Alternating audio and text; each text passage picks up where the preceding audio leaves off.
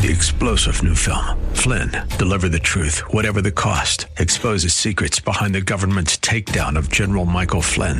Flynn knew what the intel world had been up to. He ordered the first audit of the use of contractors. This set off alarm bells. He told the truth. He was the most dangerous person for Donald Trump to hire. They had to get rid of Flynn. Flynn, deliver the truth, whatever the cost. Available now. Watch it today. Go to salemnow.com. salemnow.com. If the Bible says it's wrong, it's wrong. If the Bible says it's right, it's right. The Bible is the standard of right and wrong. You know, when you hear it put that way, it does seem pretty simple, doesn't it? That's Pastor Leighton Sheely, and he's the senior pastor at Church of the Highlands in San Bruno. And this is an outreach ministry called Study Verse by Verse. He takes us through the Word of God, one verse at a time. And he's in the book of Matthew, the 5th chapter, and a section of the Sermon on the Mount called the Beatitudes. If you'd like to listen to any past broadcasts, you can do that on our ministry website, studyversebyverse.com. More information about Church of the Highlands can always be found on the website highlands.us. And I'll talk a little bit more about the service times at the church at the end of the broadcast. Here's Pastor Leighton. Believers are called to uphold the standards of right and wrong. Whether or not they can maintain those standards themselves is irregardless. Salt is also a preservative. That was true then, it's even true today, because back then they didn't have refrigerators and things like that, and that tropical environment, food would oftentimes rot very, very quickly, especially meat, and so it would be stored in salt. And so what he's talking about is the tendency of this world to go from stages of decay, of rotting, and we are called to be a preservative.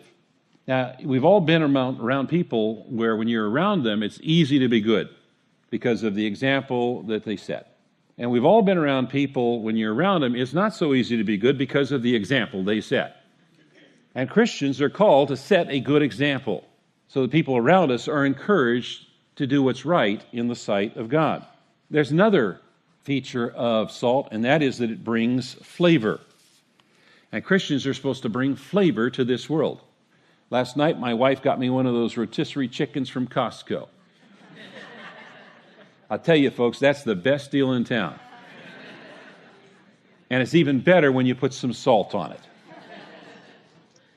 Now, I've been told that technically, sodium chloride salt doesn't lose its flavor. But remember that the salt in first century Mediterranean wasn't pure salt. It was kind of mixed in with other stuff. So if you lost some of the salt, then you ended up with sand or something like that. Now, who wants to put sand on their food? You know, if it loses its saltiness, it's no longer good for anything except to be thrown out. And if it gets thrown out, it's going to be trampled underfoot. And then there's another aspect of salt, and that is it brings thirst. It brings thirst. I remember a story that I heard a long time ago about a new ranch hand. Brand new, and one of his tasks was to get the horse to go to water, and he couldn't get the horse to go to water. And he was so frustrated, one of the old ranch guys says, you know, it's really simple. Just put some salt in his mouth, and the horse will go straight to the water. The horse is going to be attracted to the water. They're going to get thirsty. We're called to make people thirsty for Christ. You know, people who are on fire for Christ, whose lives are filled with righteousness, peace, and joy, you know, people look at them and say, hey, I want what you got. What is that? What is that? Let me introduce you to Jesus. Let me introduce you. We're called to make people thirsty to come to the water of Christ. Verse 14. You are the light of the world. A city set on a hill cannot be hidden. Nor do people light a lamp and put it under the basket, but on a stand, and it gives light to all in the house. So the first clear implication here with Christ's words is that this world is in spiritual darkness, and the tragedy is that people prefer the darkness to God's light. Now, when Jesus uses this expression, it was an expression that was really familiar to his audience because Jerusalem was spoken of as being a light to the Gentiles. And some of the famous rabbis were oftentimes called the lamp of Israel. And Jerusalem was indeed a light to the Gentiles, but it was a borrowed light. Oftentimes when I was going through and studying, I would read scholars on this, and they would use the illustration of the sun and moon. When we walk out at night and we look up at the sky, we see the moon, and it brings light in the darkness. But actually, it's not the moon that produces light. The moon only reflects the light that comes from the sun. The sun manufactures light. We are not called to be the sun, nor can we be. Only God can produce the light. We are called to be the moon, to reflect God's light in our darkened world and bring light in the darkness. Light is something that needs to be seen, to be of benefit. And in those homes, they would have a lamp, and the lamp was like a sauce boat that was filled with oil, and there was a wick floating in it. And they would put it on a branch of wood, a lampstand, so it would give light to people in the house. But they didn't have matches and lighters like we do today. And so instead of putting out the fire, they would put it under a protective bushel or a basket that was designed so it wouldn't allow the fire to burn down their house while they were out. But notice the scene that Jesus is describing here. He's not describing people being away. He's describing people being at home. It gives light to all in the house. What's the point of taking the light and putting it under a basket when everybody in the house is in the house and needs the light? People need the light. We're called to bring the light. You notice what Jesus says. He didn't say, you are the light of the church. He said, you are the light of the world. We're supposed to take the light of Christianity into the world. Wherever it is that we are, whatever it is that we're doing, we're supposed to bring Christianity to that place. If we're in a restaurant, we need to treat the waitress like a Christian should treat a waitress, which means, by the way, being really generous with your tips.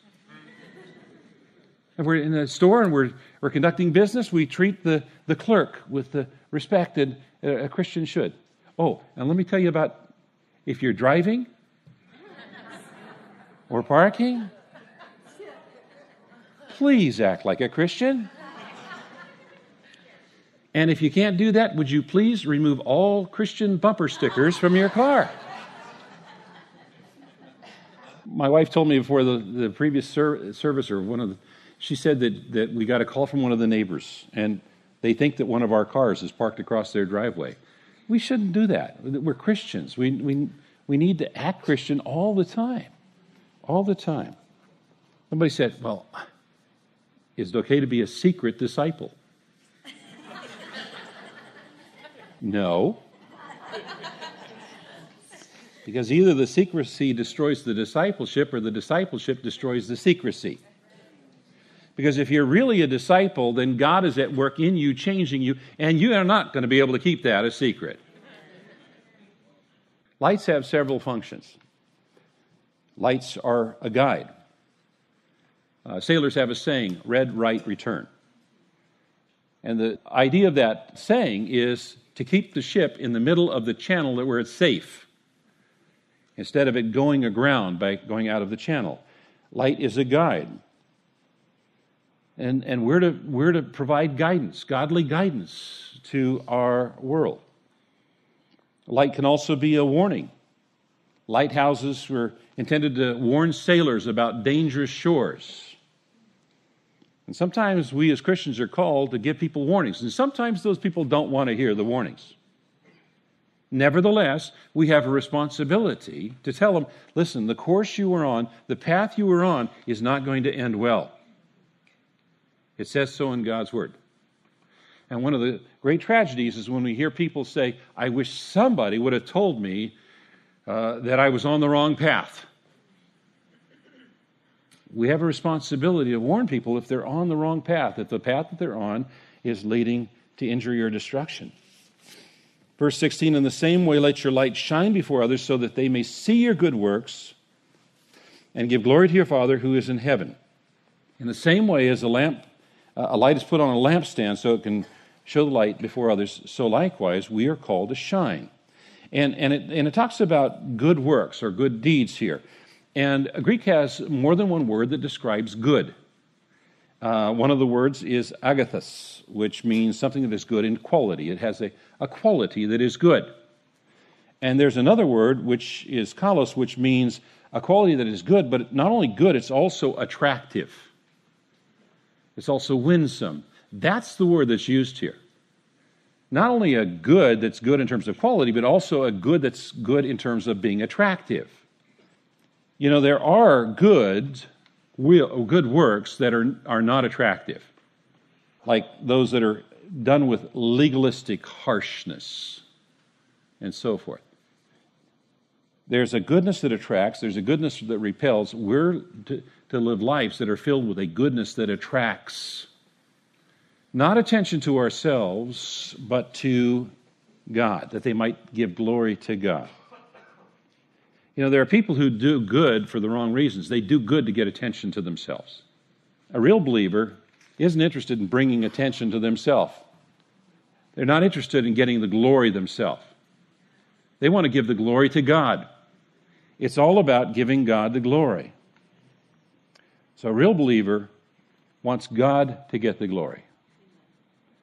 Now, this is the first time in this gospel where God is referred to as Father, and he goes on almost 4 times in the chapters that follow to refer to God as Father. Only John's gospel makes that connection of God as Father more often than Matthew's gospel. Now, for us, we've heard it so often, we just kind of take it for granted, but it was a radical, revolutionary idea to think of the creator of the universe and sustainer of the universe as our Father. That was presumption to the nth degree. But because of what Christ has done for us, we have the privilege of coming into the presence of the creator and sustainer of the universe as our loving, heavenly Father. All through Christ, our Savior and Lord. Amen. Amen indeed. That's Pastor Leighton Sheely wrapping up another message in this series in the 5th chapter of the book of Matthew. It's called the Sermon on the Mount, and he'll be back tomorrow with the beginning of a new message in this same series. I hope you can join us. If you'd like to know more about Church of the Highlands, please check out the website, highlands.us. We'd love to know that you're listening to the broadcast. You can share that fact with us when you just click on the contact link on the home page. And details about the service times across the weekend online are available on that website, of course. There are multiple opportunities for you to join the rest of the congregation in worship. Plus, you can check out those various ways in which you can grow in your walk with Christ outside of the Sunday morning worship time, and perhaps also exercise your spiritual gifts at Church of the Highlands. Again, go to the website for any information you need. That's highlands.us. I'm Mike Trout. Have a blessed rest of your day, and come back tomorrow when we'll once again open the Word of God and study verse by verse.